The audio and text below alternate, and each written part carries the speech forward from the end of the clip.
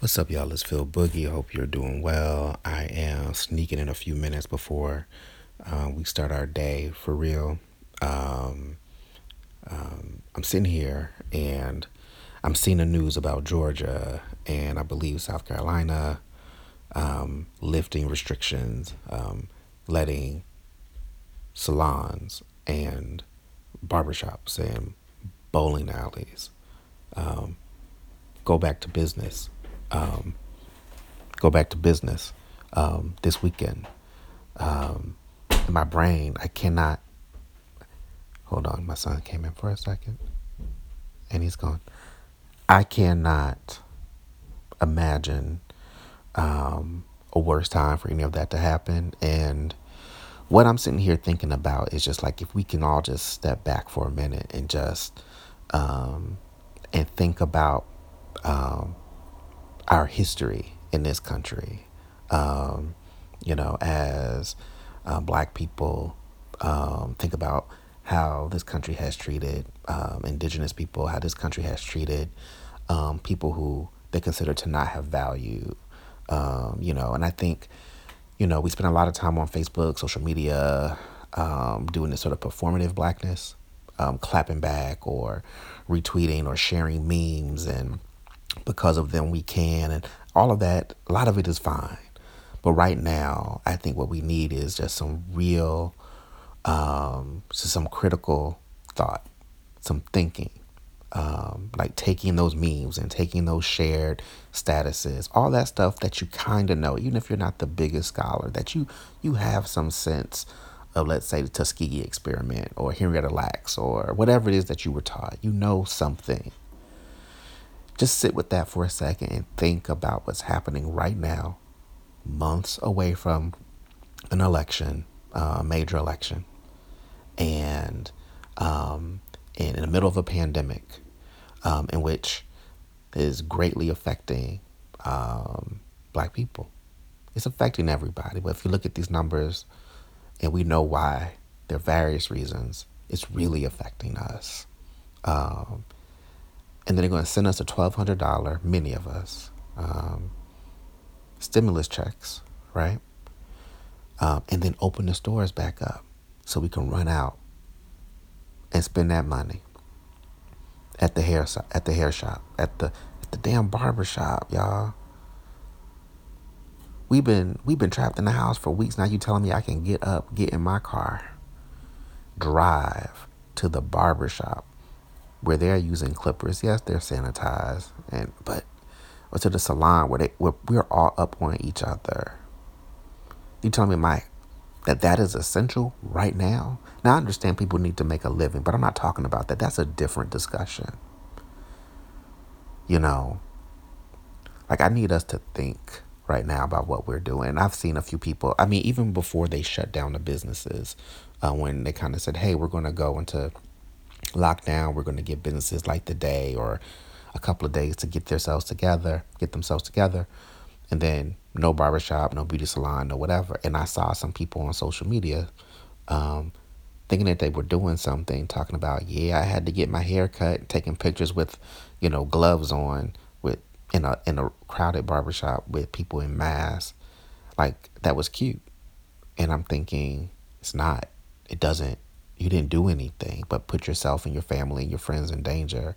And I get why the barbers kept cutting, and I get it, but like, not all of them, some of them. Shout out to my barber who stopped. But like, I thought that was ridiculous. But that was before we even knew as much as we know now, right? But we knew enough to know that if they're telling you that this place is unsafe, that you shouldn't have been trying to stampede to get your last line up or to go get your nails filled or whatever else that you ran out to do the day before they closed things. That it was unnecessary. I thought it was unnecessary. And I definitely thought some people looked ridiculous posting pictures um, like it was okay. But now we're about to see a whole nother slew of people get up Friday, Saturday, and run out to get their hair done and be posting they get their nails done, go to the bowling alley. Like you about to share shoes, put your hands in these bowling balls I don't know who's gonna. I don't know. I can see the businesses losing money and they want to reopen, but I don't know who the people are who are running to the bowling alley. More power to them. I think it's fucking ridiculous. But specifically to us, let's use our brains. Let's use our history. Let's use our experience. Let's use our gut. And the reality is, they can open whatever they want. You stay home. You stay home. If you ain't got to be out there, you don't need. You ain't go. Where you going? That's worth. Where that perm is not worth. That lineup is not worth whatever you're putting at risk. And it's a setup. It's a complete setup. My heart is already broken because I know I'm already going to see people on Facebook posted that they got their eyebrows done and talk about, yeah, my girl she wasn't playing. She had an N95 mask and 2 pairs of gloves. And no, boo, just go. Don't post it, because nothing you say is going to make sense right now on today, right? Just if you're going to go on and do that, go on and do it. Keep it private. And even though they're allowing businesses to open up, I think if you own a bowling alley or a barber shop or a salon, that you have the right to think for yourself as well. Like, this shit is hard on you, but like, do you want to be in there? These are your customers, people who support you. Do you want to open up and put yourself and then put the people who support you in danger? Right? Like, you have to think for yourself as a business owner. And I don't know what the easy answer is. My family is in a situation where we're making those kind of decisions as well. But I know the answer is not going into the office. We're not doing that. We're finding ways around that for now. But it's all crazy making. And, back when, and this is me, and I would love to hear from you on this one. Back when certain leaders were calling for racial demographic data, numbers on who was getting infected and who was dying, I remember feeling like, did they think that through, this sort of public demand for that information? And I imagine they did, but what I thought when I began to hear this sort of outcry for that information was, as soon as that information becomes available publicly, the ways in which we talk about the virus will shift.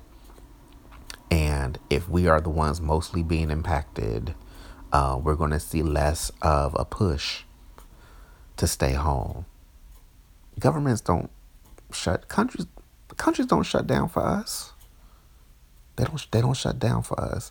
The country did not shut down for black folks, right? People got shook because it was hitting everybody, right? And it still is, I mean, Prince Charles, has it. I'm not saying it's not getting everybody. It clearly is. But right now I'm talking about media narrative has shifted to the point where you get the Surgeon General on camera with his black ass on TV talking about, do it for your abuela, do it for your big mama. Talking to black folks about, how we need to stay home, but like in this way that was, for me, I'm not going to say offensive. It's not offensive. I just thought it was dumb. It was dumb. And then I saw people defending him. Black folks, I called my grandmother Big Mama. He was just speaking to the community. Be quiet. Well, if you're going to do that, then you need to do 5 different messages, right? You do one for what you perceive to be black people, do one for poor white people who live in wherever, and then do one for suburban, men. Like, do 5 different, so do different versions. Because when you localize, when you make it that specific, and then use that kind of language, it does help shift the narrative. So you have him on camera doing that, and then you have all this information coming, and then all of a sudden, I think that helped kind of ignite this spark. Like, that don't got nothing to do with the rest of us, really. So open the country back up, right? Because part of what they know is that a certain segment of us, this is supported by, you know, facts, research, is going to run out to spend the money, right? We're going to spend the money. We spend. Um, they just want that money. They don't care how long you can spend it. You come in 2, 3 times, get sick, and they can't come back. So what? They got you in those 2, 3 times. Um, we got to be careful. We got to be careful. I will say that I am seeing a lot of people saying they can open up, but I'm going to stay home, and that is encouraging. Um, but it's also frightening to know how little disregard some of these politicians and leaders have for all of us, everybody, and then add that extra layer of really not caring about black folks, Latinos, um, and poor people. Uh, you know, like, it's insane. Um, it's frightening. So I'm sitting here just hoping that I don't know what's beeping, but I'm in my bedroom. It could be an iPad. It could be another phone. I don't know. I'm going to end this here. Stay safe. If you ain't got to be out there, don't go. If you're going to open up your salon, I hope you're okay. Your barbershop, I hope you're okay. I understand why you do it. You need to earn. You got families, but it doesn't feel right because there are no answers. Um, it feels like you're being sort of marched into this situation where, um, you know, they're willing to lose you in this moment in order to gain a few dollars to see it's an experiment. Um, and my thought is, if you can avoid being part of that experiment, you should stay safe, insane if you can. And I'll catch you next time. Peace.